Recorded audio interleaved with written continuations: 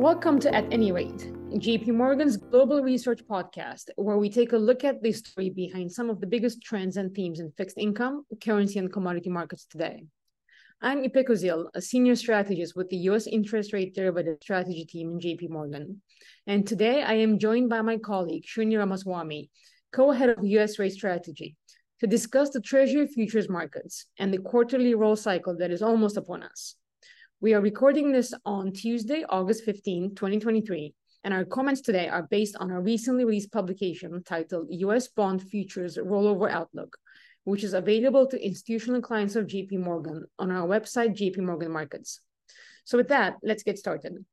Srini, I know we covered this in our last podcast on the roll cycle last year, but I would like to set the stage a bit for our listeners who may be less familiar with the Treasury futures market and the rolls.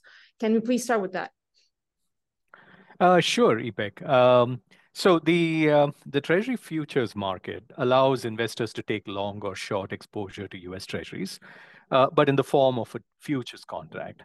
So these are contracts that are separated by maturity. There's a contract designed to offer exposure to 2-year Treasuries, a different contract designed to offer exposure to 5-year Treasuries, and so on.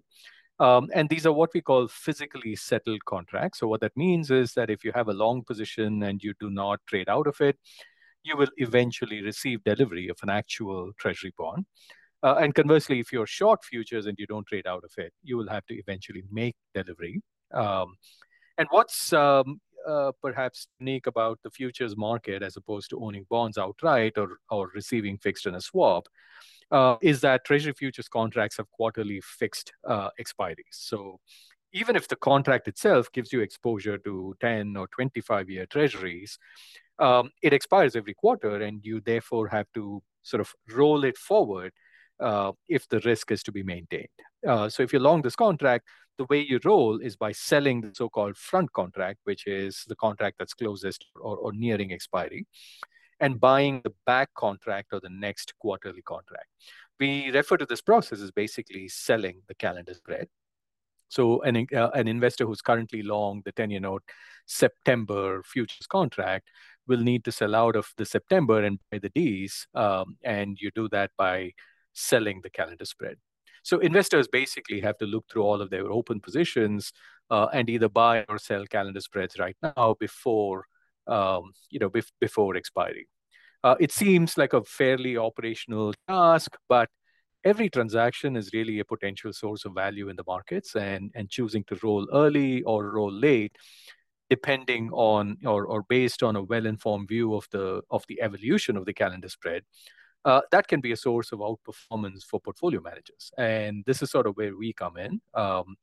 We try to help clients take well thought out views on these calendar spreads. Our recent publication focuses exactly on this topic. And one of the drivers of calendar spreads, that's probably worth discussing in greater detail is, of course, short rates or Fed, the Fed funds rate and policy expectations. Ipek, for much of the past year, we've talked about the link between calendar spreads and forward repo rates or forward financing rates, and how that ties into Fed hiking expectations. Why don't you take a few minutes to explain this link in greater detail? It's a question we get from clients, about why exactly forward financing rates matter. Just outline the links there. Sure. So maybe I would start by noting that futures prices are first and foremost forward prices, which means they are impacted by not only spot prices, but also by carry. And carry, of course, is impacted by financing costs, which are closely linked to the Fed funds rate and near-term expectations for Fed policy. So in particular, when we're talking about the September-December calendar spread, which is the one that we're focusing on now, it turns out that the forward financing rate that is applicable for the period between September and December delivery dates is the one that is most directly relevant. And that's the one that we refer to when we speak of forward financing rate in this instance. So this forward financing rate is affected by expectations for what the Fed might do at the upcoming FOMC meetings. And as a rule of thumb, if this rate were to decline, that would improve the carry on the bonds, and it would therefore cheapen forward prices relative to spot prices. But the net effect on this on the calendar spread will be to widen it, since the back contract, which has a longer horizon over which carry is earned, it will cheapen by more than the front contract when forward repo rates fall. Currently, these forward repo rates are priced to some probability of a Fed hike in November. And while our economists are not projecting any more hikes in this hiking cycle, we think that this pricing by markets is actually relatively fair. And we think that the forward repo rates are likely to be stable throughout this roll period. So although, like, as you highlighted, like this factor is a very important driver, and we've been talking about it for a year, and it's been very volatile in the past year, or actually even in the past couple of months, we think in this cycle, it's likely to remain fairly stable in the coming weeks, and it will probably be not important, or not, it will not be as much of an important driver for this quarter's roll cycle.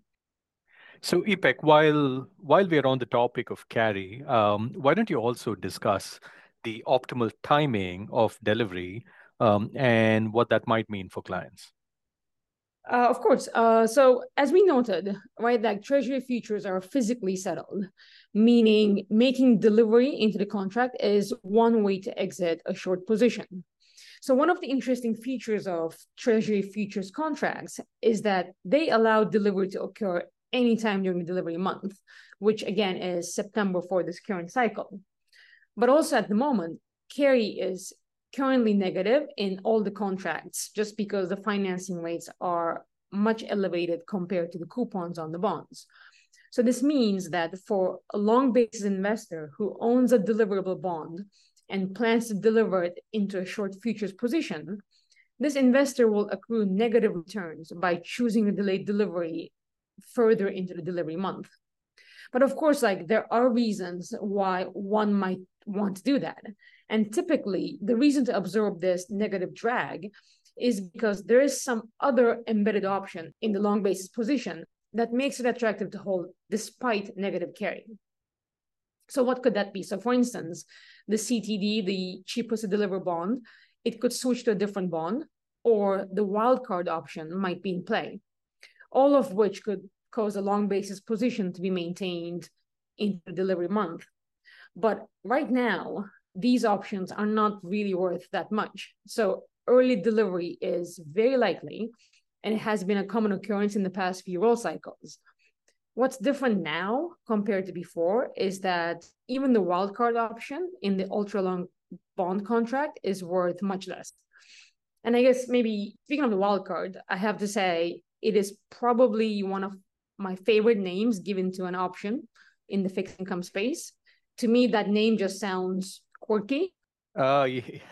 Quirky is certainly the perfect word to describe it. The wildcard option exists because it's basically a quirk of the design of treasury futures and the design of the delivery process. To make a long story short, a long basis investor who's long the cheapest to deliver bond and short futures against it, if you consider the hedge ratio between the bond and the futures contract, well, the hedge ratio that is appropriate can be different from the delivery ratio, right? So the amount of bonds that you deliver into the futures contract is 1-for-1 in notional terms, but the appropriate hedge ratio can be different from that.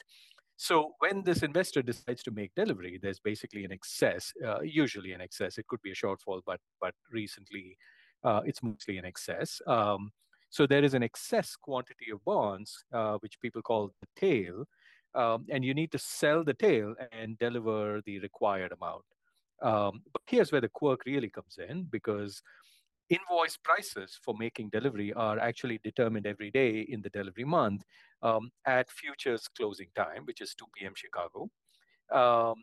But an investor actually has several more hours to decide whether to make delivery on that day or not. So this basically means if the market rallies a lot in the hours after futures close, well, you can sell the tail at a profit and at an idiosyncratic profit and make delivery. And if you think about that, well, the ingredients you need for a valuable wildcard option are basically you need a large tail so that you can sell that at if the market rallies after close. And you need sufficient sort of intraday volatility, which improves the odds of the market actually rallying significantly after futures market close. Well, in the past year or so, you've had sort of good conditions for both. You've had high intraday volatility, and the tail has systematically been relatively large in the ultra long bond contract. So all of that has basically caused the wildcard option to be pretty valuable in recent quarters in the ultra long bond contract. Now, this creates very, very strong an imbalance in incentives between the longs and the shorts. Basically, shorts will want to wait and go into the delivery month, to take a shot at the wildcard option. But long will want to roll early and avoid any risk of suboptimal delivery. So this has pretty much been the case, for many, many quarters now in the ultra long bond contract. And usually what that means is the long sort of rush for the exits and the calendar spread narrows. But maybe not this time. So I think now it's interesting to note that intraday volatility is back down to sort of near historic lows, and it's part of the backdrop of a Fed that is sort of nearing, the end game of the hiking cycle, and probably is, sort of very close to, if not already, on hold.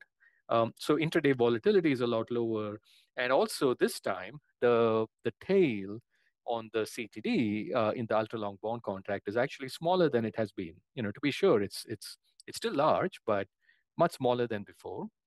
And all of that, I think, means the wildcard option is worth a lot less this time than in previous quarters. So when we think about that in the context of where the calendar spread is trading, we think the calendar spread is basically considerably cheap to fair value. So this is the primary reason, behind our widening view in the ultra long bond contract calendar spread. Usually, we would have said the existence of a large wildcard should be enough reason for the longs to rush for the exit, and that would cheapen the calendar spread. But this time, we think the wildcard is worth a lot less.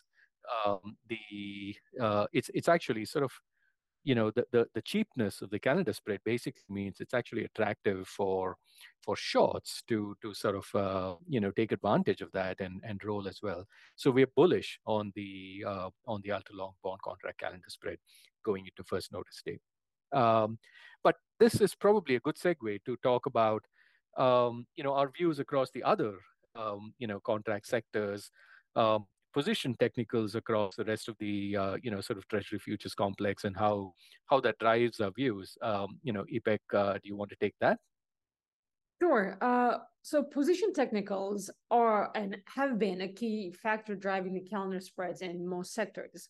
And the reason for this actually traces back to what we discussed when we talked about carry and early delivery. And it's the fact that treasury futures are subject to a delivery process. So many so-called commercial futures accounts will use futures as an instrument for creating interest rate exposure, but they do not want to bother with the delivery process. So what this means is these investors must roll before the first notice day if they want to avoid any probability or potential delivery. On the other hand, though, shorts, so people who are short futures, they are the ones who decide what and when to deliver, and they have a greater ability to wait. So when commercial future accounts are net long by a large enough margin, that tends to pressure the calendar spread narrower.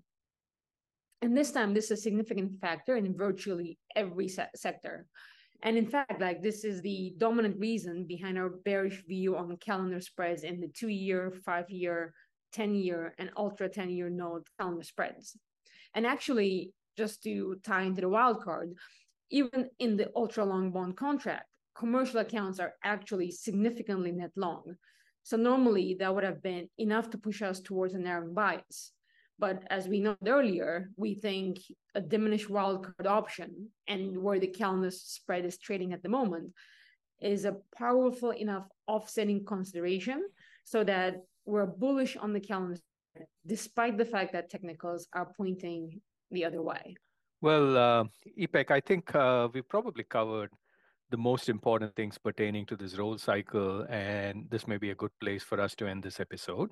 To our listeners, stay tuned for more episodes of At Any Rate. JP Morgan's Global Research podcast series. This communication is provided for information purposes only.